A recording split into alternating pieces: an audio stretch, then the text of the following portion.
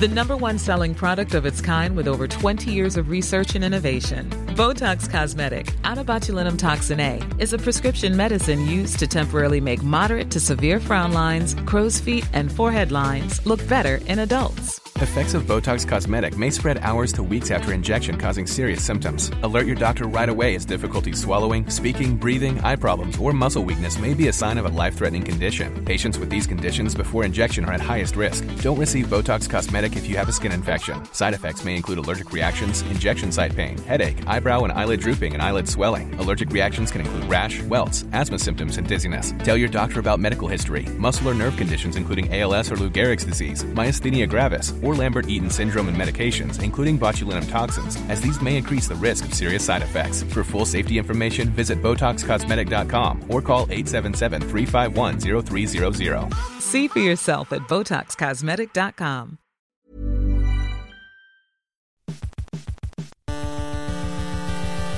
UK Tech Weekly Podcast.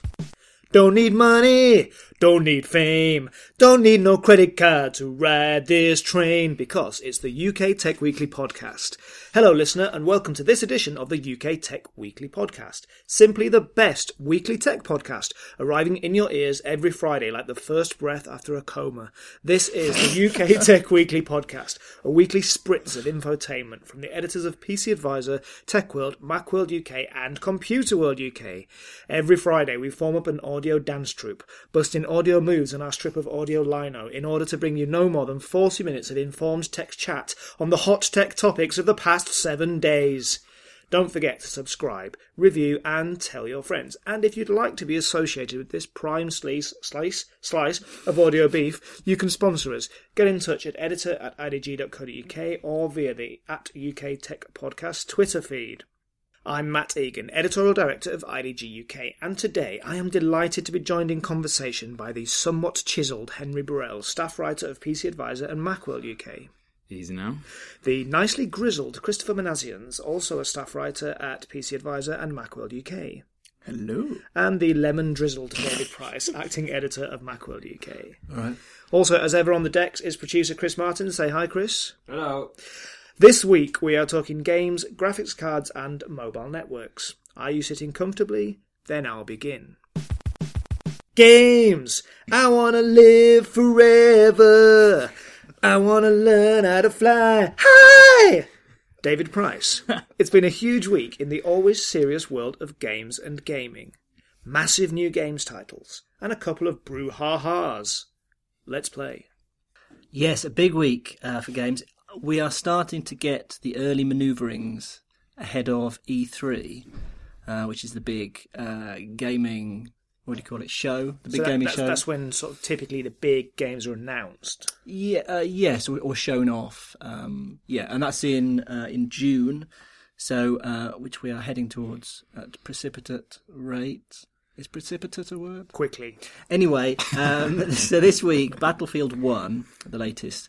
Weird that they called it Battlefield 1, we'll get onto that in a minute. But that's the latest in the Battlefield shooting game franchise that's been announced, and its rival, Call of Duty Infinite Warfare, or Call of Duty Infinite Dislikes, as it's getting called. They've both been announced. We've had trailers for both of those, which have caused a great deal of excitement and, as you say, controversy, respectively.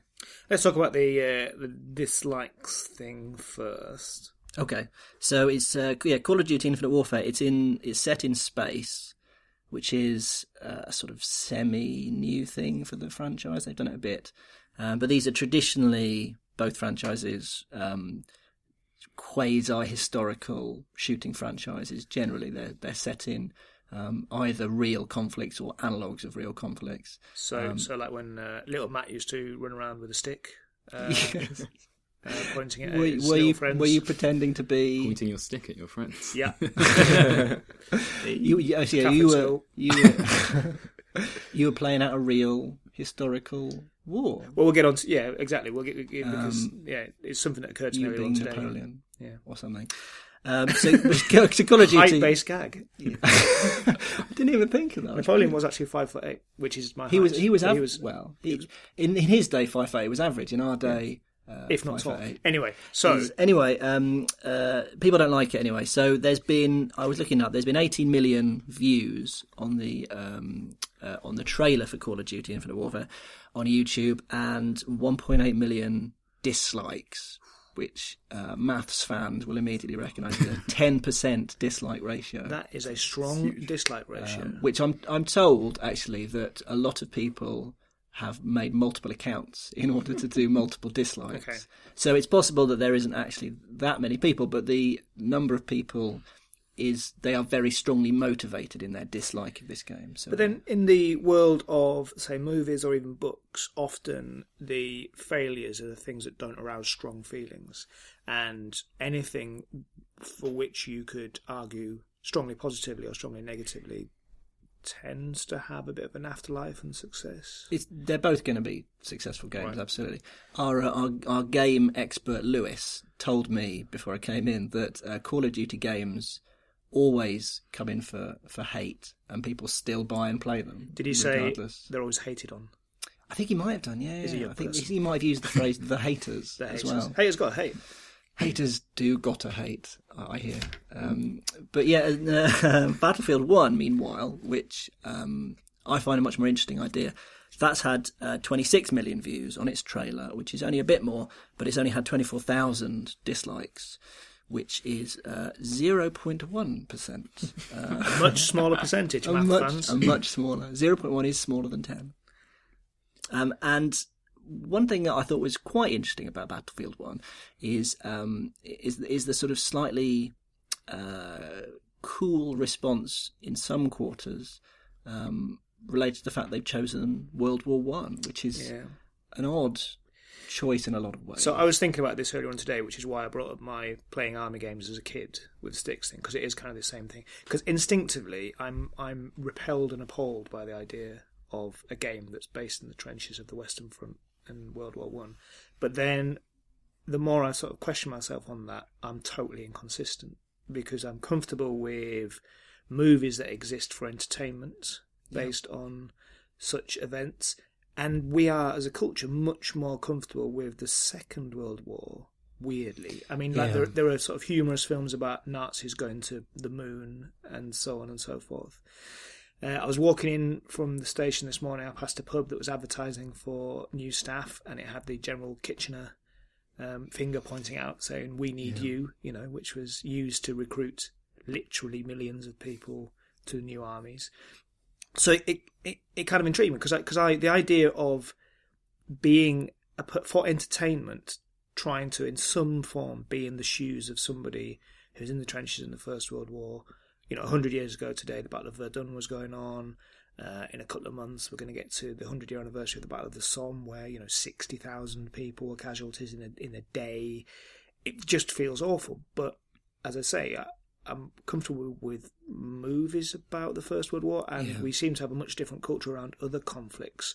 So it is. It's interesting the inconsistency. Part of it, I think, is games in the popular mind are still felt to be, because it's fair enough because they have the word game in the title, but they seem trivial and they seem juvenile, and people assume that anything that is featured in them will be thereby trivialised or made into a play toy. There's a bit of a generational thing in that as well, isn't there? Yeah. Which is that even though these days demographically pretty much everyone plays games, up to and including people who are of retirement age, it's still perceived as a young person's pursuit. It's right, but it isn't anymore. Yeah. That's it. And I strongly feel that games should be able to portray anything that they want to in the same way that books and films and so on should. But then the other thing I came to, and I'm not comfortable with this, but the other thing that I realised I was feeling was that there is a difference between what you might call passive art, such as movies, where you're watching something, and actually movies that's all wrong anyway, because you bring your own experience to watching a movie or reading a book. But the very fact of a game is that you're playing and you are in it. And that just because World War One represents such a huge cultural thing, I wondered if, even more than World War Two, weirdly. In Britain and France, I think World War One have a particular place in our psyche, because there were more casualties in this country in World War One, But World War II was a bloodier conflict. You look at something like Stalingrad. Yeah. It is almost more horrifying. I think it's because the Nazis were in World War II. There was a clear enemy.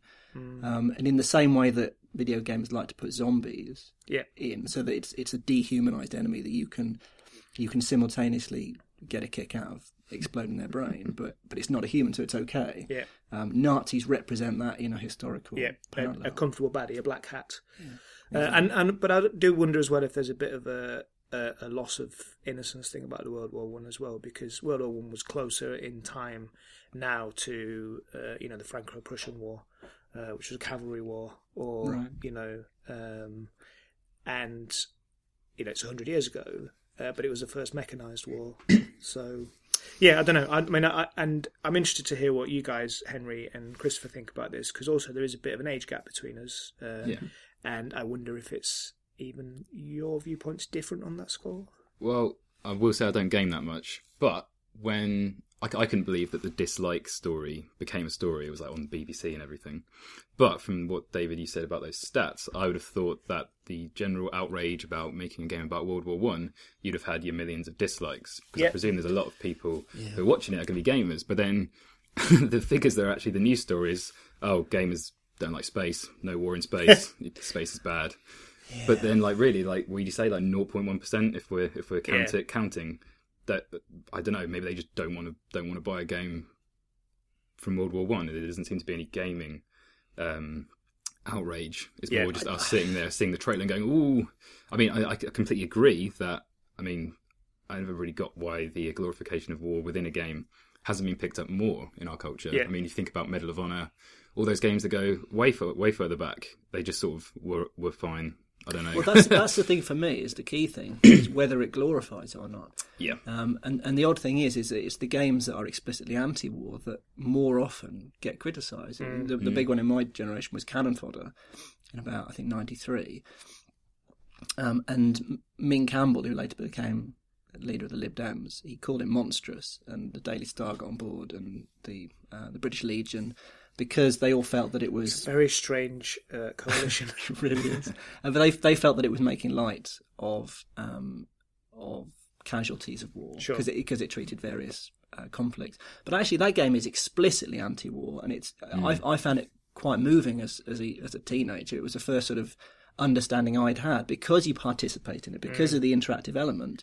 These are people you're controlling and you're sending them to die. And then after each mission, their gravestones are littered on this hillside. And that actually is for me a better way of dealing with war, even though it was also humorous, it was also satirical. Yeah. But yeah, something like Medal of Honor, where it's actually saying, patriotism, gung ho. Well, that's what I thought. Worse. I mean, I know nothing about games, but surely a game that is based in a current or relatively recent conflict is in some ways more problematic, because you're kind of playing at a thing that you could potentially be actually involved in. Well, there is a troubling current issue with how closely the US military works with games developers. They use games to recruit for the army, and they use games to train people in the army. Right. And you have actual arms manufacturers who work with video games makers to have their stuff put into games, and that sort of thing is much more worrying for me. The idea that it is encouraging people to think that war is normal and glorious.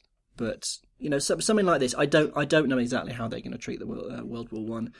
There's a game I like on the iPad called Valiant Heart, which is set in World War One, which was released for the centenary of the start of World War One, so it's a couple of years old now. But that's again, it's sort of cartoonish in graphics, but it's about the impact of the war. It's an adult piece of art about an adult subject. I think it's good the way that games are expanding in recent years to deal with things like that. Well, I mean, and a few years ago, of course, we had Frogger, which dealt with the... Don't make jokes about that. My dad was killed by a frog. Well, no, I was thinking, frogs crossing the road in springtime can be quite, there can be a massacre in rural Surrey. So, and they clog up your tyres as well. Let's go around the room and say, cod or bat. Beautiful game or silly games? Cod or bat? Cod or bat? Cod or bat, David Price? Bat. Okay. Henry Burrell, cod or bat? COD. It's BF, but I'll go for BF. It's Battlefield. I didn't know it was BF. I'm not going to go with BF. Can I change my answer? Yeah, but a BF isn't. I mean, a cod is a creature, as is a bat. That was the whole thing. Could be your boyfriend as well if you BFF? swing that way. BFF. BFF. Best friends forever. Let's ponder that for a couple of Anyway. seconds, and then we'll come back for the next section. Christopher Manassians. Because of GPU, these things I go through. Could have been Under the Boardwalk. I was thinking about that one as well. Yeah. What is on the cards for graphics cards? Oh, that rhymed. Quite Yeah. like that one. So NVIDIA have announced Pascal, and Pascal is the architecture behind the new GTX 1080 and 1070. The two new graphics cards which are raising a lot of eyebrows in the industry right now, simply because of their performance that's been showcased at the NVIDIA event that took place just a few days ago. The reason why it's interesting is because, one, its price, the release price of the 1080 is coming at $449. So that sounds immediately hugely expensive, but you're about to tell me it's not? It's not, because it is packing more punch than a £1,000 graphics card. the Kapow! Titan X. So it is really raising a lot of eyebrows in terms of how the industry's moved into different architectures. So, Sure. for example, the new architecture uses a different nanometer graphical processing unit. What are we down to in terms of nanometers? 16, if I'm not mistaken, it's 16 nanometers, which is really ridiculously That's low. more nanometer. Oh, This that's is small, less yeah. nanometers. I think I remember when like 40 golf, nanometers yeah, was better. exciting. Is that Yeah, right? yeah, that's right. Yeah, and the previous one was 28, which was Oh, that's far too many nanometers. So too much. It's all. This Way is too all much. about just briefly to get technical, just because I want to show that I know some of this. It's all about the accuracy of manufacturing, right? So the smaller you can get that down to, the more accurately you can create silicon that will perform faster. exactly, pretty much. Yeah. Boom. In a nutshell. Very good. Or Googled. I got back a long way in this game. So, yeah, I mean, the graphics cards are just really exciting due to their prices, due to their performance that they're bringing 1 to 2 times faster than the previous generation graphics cards, and they come in at the same price. So you do think, if you're going to be buying a new graphics card, hold fire Yeah. and buy these ones. And currently they're only on the Founders Edition. Now, the Founders Edition is previously known as a reference card. So this from is NVIDIA. actually made by nVidia rather Actually than made by a graphics card manufacturer. Exactly. I'm on fire. And this will now, for the first time, only be sold by NVIDIA, whereas previously you'd get like resellers like Overclockers or Amazon selling the Founders Edition. So I wasn't even thinking about this question, but what is the point of third-party board manufacturers? So it's more of a, what is the point of a reference board? Right. It's almost the other way I would see it. It's because third-party manufacturers such as MSI, for example, or Asus or any of these guys, they produce often better spec'd PCBs. So better they take boards. they sort of take the reference and then they Overclock it, Right. generally speaking, and a stock overclock. So that means it's done by the factory and it hasn't been done by a user, so therefore it won't affect its performance negatively. and presumably they then have a warranty against it. They have a warranty with it as well, and on top of that, they put usually a cooler. So obviously AMD were previously known and notoriously badly represented in the community for having bad coolers on their reference coolers, reference design, sorry. And say MSI got the dual Forza design, which is a dual fan, which really does cool at really silent, really silently. Is that the word? So that is the benefits of having an aftermarket. Yeah. And on top of that, you got a lot of competition. So when you've got, say, EVGA, Gigabyte, MSI, Asus all fighting against each other, Oh, totally. you get loads of price Well, wars. I can And see it. for I can us, see it's it from fantastic. NVIDIA's point of view because they put up the reference board. They get paid whoever's graphics card gets sold. But if you're that third-party manufacturer, that's a tough game to be in. It's a bit like being a Windows OEM.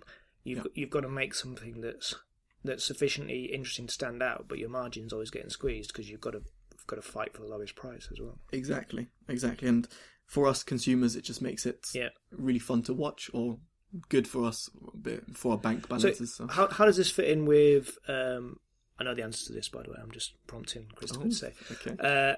So the vast majority of laptops and PCs these days will be sold with Intel system on a chip. Yep. CPUs, they don't need a discrete graphics card. Mm-hmm. But that these graphics cards are for gamers, essentially. Yeah, so they're full-blown graphics card at the moment, and often the case is with nVidia or even, I'm not going to say AMD because they're... Anyway, yeah, generally with nVidia... Don't open that can of worms. I don't want to open that. So, yeah, generally they will produce the M version of their graphics card. So, for example, the GTX 1080M would be made for mobile gaming, so therefore laptop gaming. So often you'll find laptops with inbuilt graphics cards or just their nVidia iGPU graphics cards. So I'm getting the impression from the previous section, Christopher, that you are very much a PC gamer rather than a console gamer. Oh yeah, for sure. I used to be a massive console gamer. I had a original Xbox, and an Xbox 360. I played on the PS2 for a long time as well. But now do you look back on those days as if they were like you were wearing a terrible 70s? Cool fact, a crocodile can't stick out its tongue. Also, you can get health insurance for a month or just under a year in some states. United Healthcare short-term insurance plans, underwritten by Golden Rule Insurance Company, offer flexible, budget-friendly coverage for you. Learn more at uh1.com. Suits or something. Well, I saw it as more of a... Because the way I transitioned was... I used to be a PC gamer when I was really young. Realised I needed a better graphics card, which is funny what we're talking about right now. And then that was too expensive, and I couldn't be bothered to do with all the driver compatibility issues and the game compatibility. So I went to a console with Need for Speed Underground. Fantastic game, by the way. And I was on console for 6 years, then moved on back to PC because I was like, I just want better performance, and I can afford it now. So we've got I'm just plugging it in over here. We've got an under £500 PC build guide, so if you guys are looking for a good PC, yeah. Go ahead and check out my, our build guide. That's on that. On PC Advisor, yeah? It is indeed. So, little plug. Likes it. So what about you guys? Henry, you said you weren't a gamer, so I presume the graphics card in your machine means next to nothing to you. That is correct. I have literally no idea what just happened.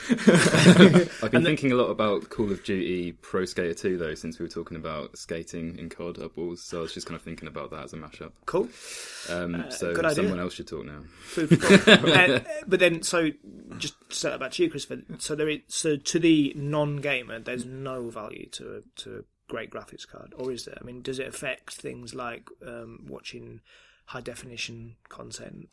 Well, all graphics card, I would say, in the last 10 years would probably be able to handle high-definition content. But more the fact of, I think what David was asking me prior to the podcast was, what are the other features that come out with these graphics cards? And there's a few interesting things like nVidia Ansel, which basically brings cool screenshots, functionalities to your games. I've got a number for that. Go ahead. Looks at his notes. 61,440 by 34,560. Well, that's the resolution. That's the resolution it can capture screenshots at. But then, why would you ever need that?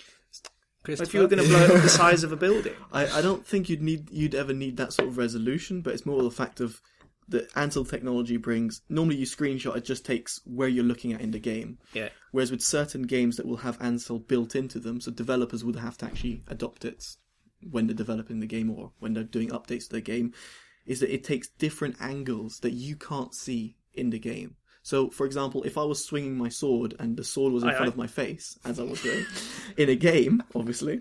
Can we ever have a podcast without some kind of innuendo? No. And so anyway, it would just take different screenshots from different angles. Sure. And it would look cool because you could make a collage of it and like kind of like Instagram-esque post on it, which like, look at the swinging of my sword. Hey, how you doing? Two ideas we've just had. Okay, we've got this Call of Duty skate mashup, and then you've got a kind of Tinder stroke gaming mashup. I'm down for that. I'll probably get more Tinder matches on that. Sword swinger or something similar. Without the ER at the end, sword swinger. Food for thought. Wow. David, I'm going to throw this over to you now. You are a gamer, self-avowed. I am, but in a you're very a Mac different guy. way. So you're not. I know the answer, but again, just imagine. We're talking to the listener here. Yeah. And you don't particularly game on consoles either. I mostly game. This may actually disqualify me from calling myself a gamer. I mostly game on iPad. And my favourite game, I think of all time, is FTL. And FTL has very, very simple graphics. And I do consider myself a gamer, but I don't really care about graphics in general. So this means this sort of announcement really leaves me cold, because I don't need it. Christopher, is David the scum of the earth as far as you're concerned? In fact, he's completely the opposite. And I love that, because... What's the opposite of the scum of the earth? He's the cleaning product of the sky. Well, going back to what you just said, David, I mean, graphics are not everything. And a gamer that plays purely on graphics is not a true gamer. No matter whoever tells you otherwise. Yeah, that's right. It's honestly, you could play on... I'm going to bring Chris Martin in here. Do you agree, Chris? What was it? Carry on, Christopher. Well, graphics do add a nice little dimension to a game, and obviously, the more pleasant the viewing experience, it's great. But you shouldn't consider yourself not a gamer if you can't game on 4K, ultra resolution, through 4 different monitors, and all of this shebang. Sure, these graphics cards will allow you to do that. Probably not that amount of monitors and that resolution. But anyway, it's something that adds to a gaming experience, but it shouldn't be the purpose of a gaming experience. A gamer, to me, is someone who's playing Candy Crush to someone who's playing, Fallout 4 or Counter-Strike. Well, people still play Tetris today. Exactly. Because it's such a simple but beautifully executed game. Yeah. It's a very elegant design. Cool. Okay. Well, before we take another short break, let's quickly go around the room. David Price, chairman of the board or really, really bored? Chairman of the board. Henry Burrell. Chairman of the board. Oh, interesting. Christopher Manassias. I think it's pretty obvious. Chairman of the board. Chris Martin. Hey. We'll take a short break and we'll be back in 2 seconds. Henry Burrell. E falling. Can you tell me why 3 is not the magic number? Or is it? I'm on Vodafone, which definitely isn't the magic number. But yeah, so I was going to talk about a couple of things that are to do with mobile networks, not the immediately most sexy topic. But this week, EE basically done a tweet and got 3 banned. So we've all seen that advert with the 3 guy that looks like a Muppet, but's not a Muppet. He's like really happy about all the 4G he gets. Jackson, that's it. Yeah. Is he the guy who sang the E17 song? Think so. The fist bumping puppet. Yeah. So irritating. Exactly. Well, no longer, because the advert campaign that 3 used for that called it the Undisputed and said it was sort of the unmatched network in the UK. EE, all it did was tweet a picture of the dictionary definition of undisputed. It kicked up a bit of a fuss, and now the advert can't run in its current form because it's not undisputed. Because there is dispute about whether 3 is the best network. Indeed.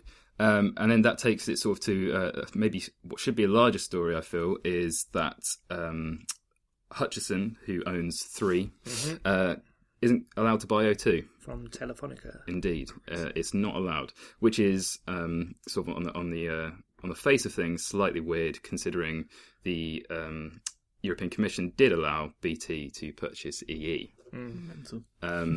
It can get a little bit dull, so I try and keep it zesty. Well, here's my thought as a consumer, right? Yeah. On the one hand, more competition is almost always good. And I remember when that most recent purchase was made that you just described, there were these dire warnings coming from, I presume from the other brands, but it was all kind of below the line, about how it was going to add 20 quid a year or whatever to your bill. I just put that some out in the air.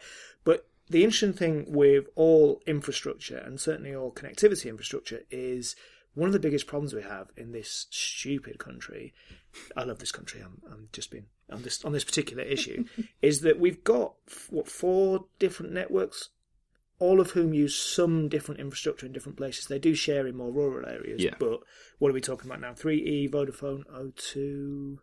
Are there any other major networks out there? No, those are the 4 major ones, and then you've got your subsidiaries like Virgin Media or Tesco they Mobile, buy places share on Spectrum. other people's. Yeah. So if I'm outside of a large metropolitan area, we all work in central London, live around London, so by and large this is not an issue. But if I'm outside a large metropolitan area, I'm basically reliant on the fact that one of those 4 has found it economic to put infrastructure in place.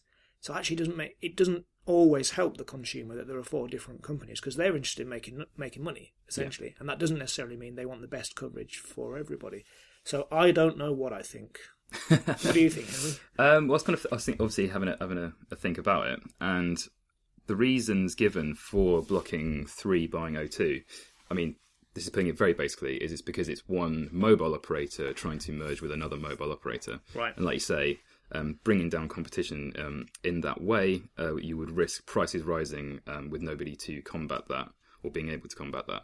I think maybe BT buying EE was allowed not only because they got in there first, but also because BT doesn't own any.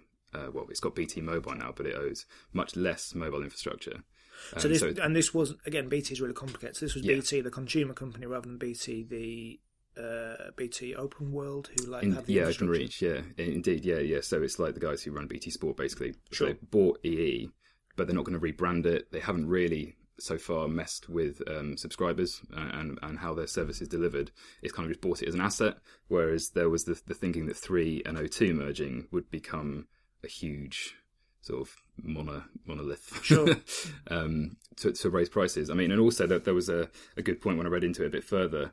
From a competition point of view, Vodafone and O2, like you said, for sometimes rural reasons, share some spectrum, and EE shares some with 3. Okay. So if 3 were to buy O2, that holding company would have control of all the different masts in the UK. Imagine if we had publicly owned masts all over the country.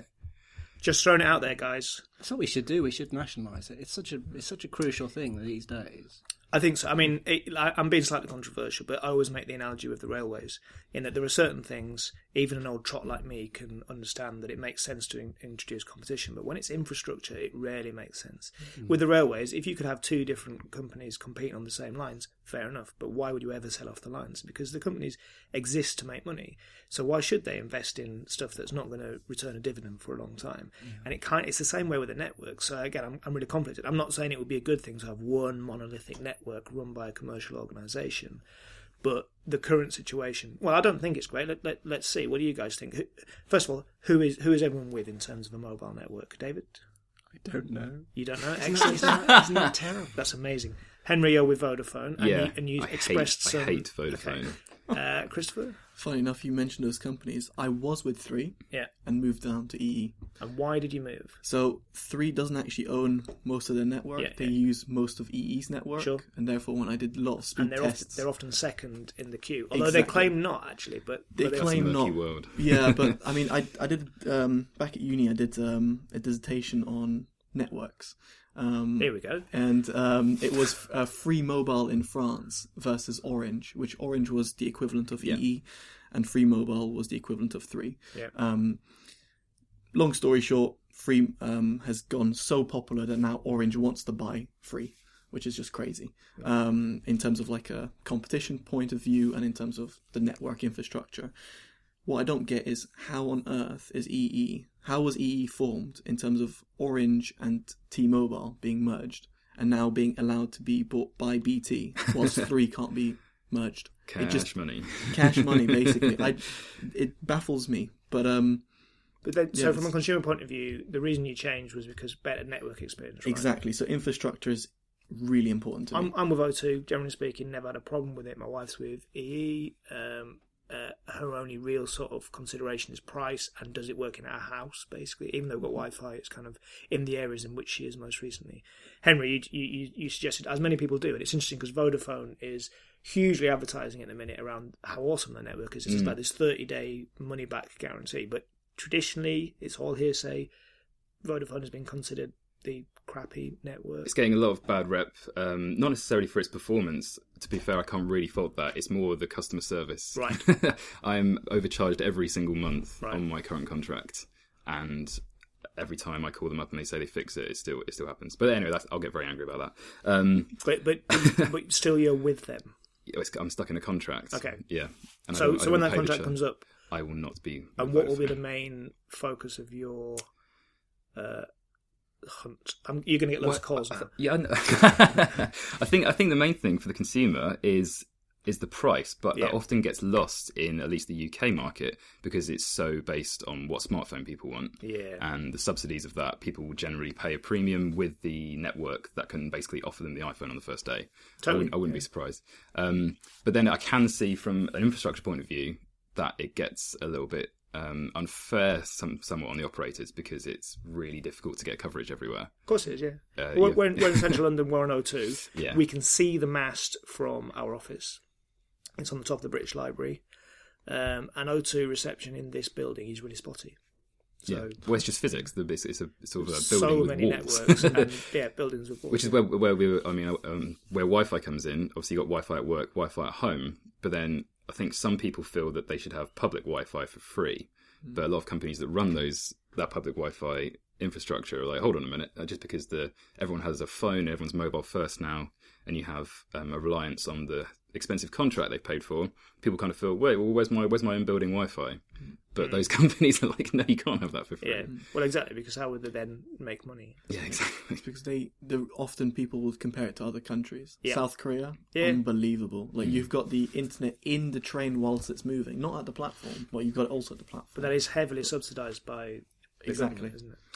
And also horrible. Imagine having the internet on the train. So everybody's there, and they're not. Imagine having the internet on the train. Let me take you to South West Trains, and you can experience this. I mean, on the underground, I like that there should occasionally be moments of disconnection. No, I agree. It's funny because our global CEO, who's a man called Michael, I was talking to him about this recently, and he was saying that he was really frustrated because this guy gets on planes 4 days a week at least. And he was saying, the flight over from the States, they didn't have onboard Wi-Fi. And I was like, I didn't say this to him, I was like, you maniac. Surely like that 6 or 7 hours where you can just completely switch off. If that was me, I love journeys like that. Yeah. I actively, especially because since becoming a father, flying somewhere on my own is the dream. I had that recently. I had a flight which for various reasons my family were not on. And they sat me next to a child whose parents weren't with us, so I ended up being like a surrogate dad. It was awful. What are the chances? Can't believe it. You shouldn't have been wearing your world's best dad t-shirt. So I was going to ask about public Wi-Fi because there was a time when this was considered to be the answer to our network issues, and certainly in less developed countries, the infrastructure is not going to come under the ground, it's going to come through the sky. Most people who are getting online now in South Asia or in Africa or in South America who are getting online for the first time are doing so through mobile devices.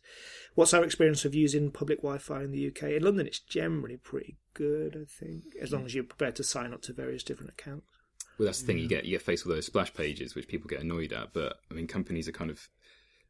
Not one company owns all that Wi-Fi, so you got the cloud in London, and BT owns quite a lot of Wi-Fi as well. But then some of them are just like local businesses that own Wi-Fi, and they need it because people come in and buy that extra coffee. Yeah. But they need those pages to gather sort of personal data, and that's a whole other argument. But it's the equivalent of the free web content thing, isn't it? It's like you come to our websites, we're going to deliver ads. If you add ad blockers, you're essentially freeloading. Yeah.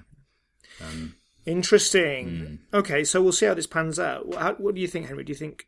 So the 3 being blocked from Bino 2, is that the end of this story, or are they going I don't think so. I think 3 or Hutchison, they have enough money to make it legal, sort of to take it to the man. Sure. They're probably going to not go down without a fight. But I think it is a little bit odd in terms of the past few years because you've had deals in like Germany and Austria where one operator's bought the other one, and it's just kind of been waved through by the same authorities. Yeah. So it's going to be interesting to see why exactly it's not been allowed to happen in the UK. Do you know why Telefonica wants to sell O2, by the way? Because they're in sort of every country in the world. It seems odd that they would exit the UK. I'm not too sure, which is probably something I should know. I don't know. I mean, I think it would be speculation anyway. It intrigued me. I think probably 12.5 billion. They probably like that. Yeah, bit of cash money. Yeah. Always goes down well. Okay, brilliant. Thank you, guys. Let's go around the room. Network gains or caught in a network? Don't really know what that means. Positive or negative? Neutral, I think. I was a bit baffled by quite a lot of that, which I'm ashamed to admit. No, that's good. Do you, Christopher? Do you still think David is the scum of the earth? The cleaning product of the sky? Cleaning product. Excellent. Henry, network gains or caught in a network? I'm still caught in a network. Yeah. Christopher? I'm good for all networks. Okay. Chris Martin, any thoughts? Don't buy your phone on a contract. No, that's very true. Actually, that is really sound advice. And also, if you live in a built-up urban area, you've got a big choice on SIMs as well, because you can go for companies like GiftGaff, who will give you. Crystal just punched the air.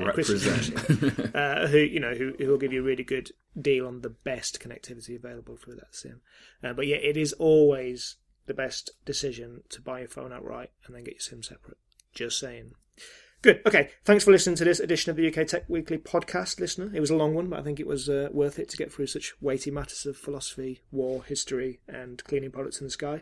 Do get in touch. Let us know your thoughts and opinions and shake us down for cash, or indeed if you're interested in advertising. You can tweet us at UK Tech Podcast or email editor@IDG UK. We will be back next week with more informed opinion on the hottest topics in tech. Until then, don't forget to subscribe, to review, and tell all your friends about how awesome this listening experience was.